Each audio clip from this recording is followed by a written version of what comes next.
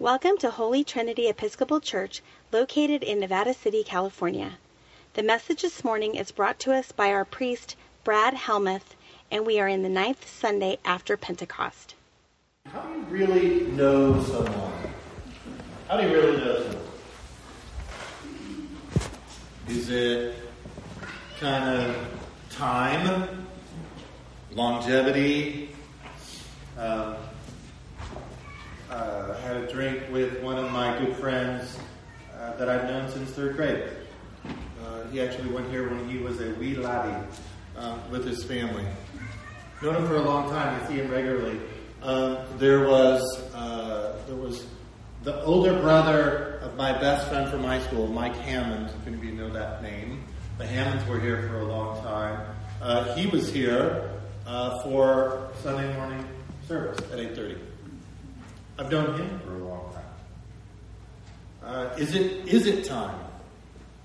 Or is it something more than that? It's a combination, but is it something more than that? Is it over time seeing the way in which someone behaves, what they do, who they are, to know them? Right? When we say the word know, hey, do you know so-and-so? Yeah, I know them. Well, that can mean a lot of different things, can't it? What I'm talking about is actually knowing someone, being able to understand how they operate, who they are, how they're going to operate, the predictability of that, those types of things. This week, there were, when we've committed ourselves to serving the homeless and the hungry here. And part of that opens us up to frequent visitors on our campus. Some of whom are good guests. Some not so much.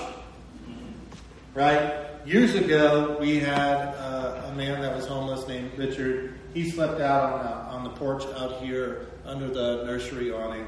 And when I would show up in the morning, I would be just walking as quietly as I could to come into the building and unlock the door and get in. And I would just be so quiet.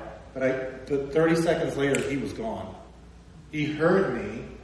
It was a trigger for him that service was happening, and he wanted to respect the space. And so he would roll his things up, and out he would go.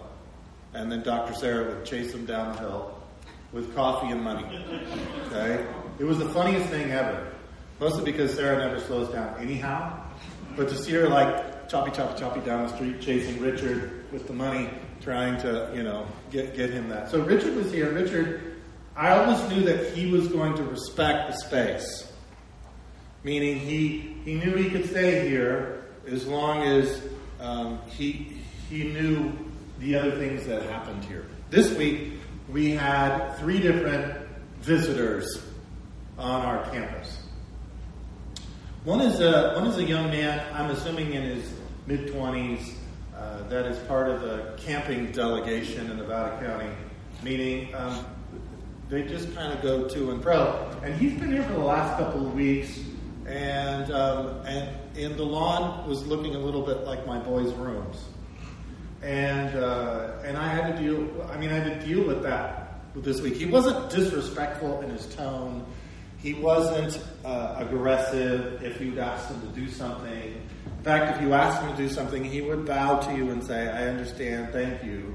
But even though he bowed to you and said, I understand, thank you, he was messy. I cleaned up his peanut butter and jelly snack down by the office door, literally right on the mat, coming into the office. He plugged his phone into the outlet. He said it wasn't him, but somebody had a battery charger plugged in with a car battery plugged into our building. I was like, you're kidding me, right? I'm like, okay, at what point are we pushing the line just a little bit, right? And so even though he wasn't confrontational, I understood that he was, in his own way, utilizing the space, but not quite getting that in a relationship there are certain boundaries and things that are appropriate. Maybe he just doesn't know them. Maybe I wasn't clear enough to him. I don't really know. But I kind of got him. I could figure out this is probably how it's going to go, always for this guy.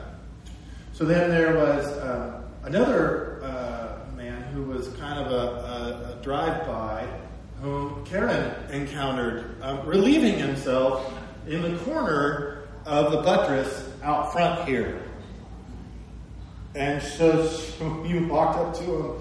She came in and, was it Karen? Was it you or was it Paula? It was Paula. Forgive me. Paula was leaving after she was done, walked out. The guy was there. And Paula was so angry that he was doing that, she had to come back into the office to collect herself. She was embarrassed. Whatever. She said to him, "Hey, what are you doing?" And he gave some excuse and then said some choice words and then off he walked. But I pretty much get, like, there are lots of people that feel that way about churches. Do you know what I mean? They do. It's not a sacred space. You would have never done that 50 years ago. But there is a lack, generally, of respect for churches, and he kind of followed suit. And amongst the younger generation, there's a deep, deep disrespect towards faith and belief in established churches. Not in spirituality, but in churches. And that showed itself pretty profoundly by this guy deciding that was the best place for him to do that. So then I came by the church. Here's where you and I interacted. You were out front, you were watering, and I came up just to talk to you and warn you of someone that had relieved himself by our trash cans. Okay? Not to go into detail, because you don't need that detail on Sunday morning. But it was a little messy. And so I was just coming to interact with her and say, hey, I want to let you know this is over here, whatever, and somebody's blah, blah, blah, and we got this conversation. And then Karen started whispering and said, there's a couple that's just right over here. And there was a couple laying in our landscaping right by the front of, like, laying on the landscaping. And so I went up, I'm like, I have had it. Like, I was just like, walked up, bent over, and they're just there, and she's stroking his hair and all that sort of stuff. And I said, hey, let's say you get out of my landscaping. And he looked at me, and he used every word and called me every name. You didn't tell me the... And I said, oh, yes, I do. Now you'll get up right now, or I'll trespass you. How does that sound? Get up and get out of my space. Now. And then he got up, and it was a more conversation. I'm like, get out. I'll get up my own time. No, you get out now. I picked up my phone. He was out. He and his gal. Off they go. Then Karen and I kind of debriefed for a moment, mostly because I really was trying to resist the urge to choke somebody. Because that's what it's like, really? You don't? Like, when did it become okay to just do that, right? To destroy something, right? That's what I was upset about. So anyhow, walked out, made sure they weren't just going to move around the building and then come around this way and kind of do that. See where they were going. I turned this way. He happened to be behind me, and then he was lighting me up verbally again. So we had this conversation. I said, listen, I have no problem on a hot day of you laying on the grass when it's hot in the shade of this big tree. Plenty of people do. What I have a problem with is you laying in the landscaping. You don't think thousands of dollars have been put in by people of this church. And you're just laying on top of them. I don't have a problem with you being here. I have a problem with disrespecting the space. He stopped. He said, I understand. I get it now. I'm sorry. I shook his hand. I shook his gal pal's hand. I said, you are welcome to be here in this space, but I have to have you disrespect the space because you're not the only ones that utilize this space. He said, I understand. I'm from the hood and back up here. And like, this is the hood, yeah. He was Oakland. He's from Oakland. Okay, we're giving it to him. But he said it's really difficult to be up here. It's a very affluent area. It's a difficult place to be. And I thought to myself, it is. I felt badly for that too. He was assuming I was coming at him and being like everyone else. I just didn't like the fact he was laying on the planks. And so we had this conversation, resolved it, done, thankful. He had asked another question, off they went, done. That was a different interaction. So again, go back to the original equation. How do you really know someone? I don't really know all of them, but I could guess things about these three interactions just based on those glimpses. Based on how people respond and what they did or those types of things. Because again, as far as this particular example, there are a lot of people that are homeless and hungry, and we're into trying to provide care and things. And at the same time, in an effort to have a healthy relationship with people, there are good boundaries about what that is. Carol has rules posted on the board when we serve here in the building during the winter months. There are rules on the board of conduct. We're going to serve you, but here are the rules. And if you don't follow these rules, you're out. And you can tell a lot about someone in the way they respond to those things in relationship. Why is this important? The scriptures this morning are about relationship, in particular relationship to God, and how we respond to God. How do we know that we know God? How do we know one another?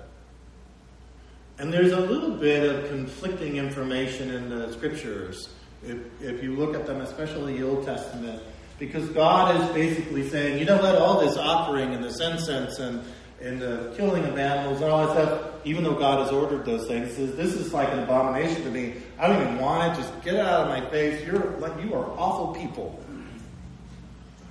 So will you please do these things and then you will be righteous? You're like, no. Didn't you just say, don't do something now? You're asking for something else. The reading from Hebrews, same thing. Talks about faith. Talking about belief. The examples given are actions. It's like, now wait. What is this about? What are we talking about? How does this work for us? How do you and I know that we are knowing God? How do we know how others feel about that as well? And don't hear me say whether or not someone's saved or not. Okay, coming from the evangelical world, that was always sort of this assessment and critique of someone. Well, I don't think they're really saved. I'm not talking about that. I'm talking about a person that has a faith belief that is in the community of Christ. How do you know that? How do you know that about yourself? Have you ever doubted yourself? Have you ever doubted your own belief? I'm raising my hand. I've questioned not my faith in who God is, but whether or not I'm where I fit in that. I've been through plenty of iterations of community, mostly because I moved around so much. In college and in seminary in 2 different cities, different assignments as a pastor, as a youth pastor at the evangelical church. And I find myself going, not doubting God, doubting me. How do I understand that? How do I know? What does that look like, right? Because you go to examples like the Matthew 25 or 26, right in there, right? Jesus is separating the goats and the sheep, right? He says, the sheep, those of my right, enter into this promise that my Father has for you. For when I was hungry, you fed me. When I was thirsty, you gave me something to drink. When I was naked, you clothed me. In prison, you visited me. Sick, and those types of things. And their response is what? Well, when did we see you hungry? Like they were just oblivious to the fact of I don't remember seeing you. And then to those on his left, the goats, he says basically the opposite of that. He says, go away from me, for you were not this. And they said, but we specifically did those things that you're saying that we didn't do. And you're like, thanks, Jesus, for clarifying that. Because they were doing the things that they felt like they were supposed to do. And then Jesus says, go away from me. I never knew you. I never knew you. And to the other ones that said, when did we do this? Interesting, isn't it? It ties together with that Old Testament verse too. We can show up on a Sunday morning and go through the act of worship every single Sunday morning and miss the point every single Sunday morning. You could know all the gestures, and even as a priest, manual acts, raise your hand, do this, know what to do, the right place, enter at the right time, know all the details about the service, why everything's in the same place, and you can miss the point. You can miss the point. It's when we enter into this life of faith, like the Hebrews passage. By faith, even though Abraham and Sarah were well past their years of childbearing, like way, way past, this happened. Well, what did they do? They stepped out in faith and walked forward in faith to know and to be known. It's like the centurion, right? The encounter with Jesus, and Jesus is talking to him, and there's some illness going on there, and he says, I believe, help me in my unbelief. I hear what you're saying, I just really don't know how I can actually step forward in that truth in a way that has integrity for me, because I'm struggling to understand what it is that this is all about. Has anyone ever experienced that? Yeah. Gosh, 3.5 years ago, I walked out of a house and a marriage, 21 years. That's a long time. Can we just be honest about that? And I remember distinctly going, I have no clue. Not one. But I do trust you, God. But I have no clue. I don't know how this is going to go. I don't know how I'm going to feel. I don't know the work that I need to do on myself. I don't know any of those things. Help me in my unbelief. Help me in my lack of being like, I know I need to step forward. I don't even know what that is. I don't know what life is outside of this pool I've been swimming in for a long time.